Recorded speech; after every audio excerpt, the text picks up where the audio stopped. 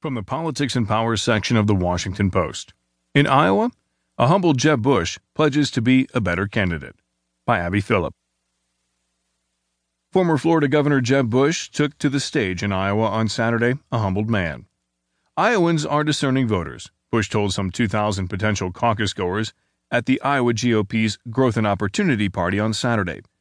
They're informed voters, they're nice, and they treat you with respect. Poll numbers go up and they go down, he added.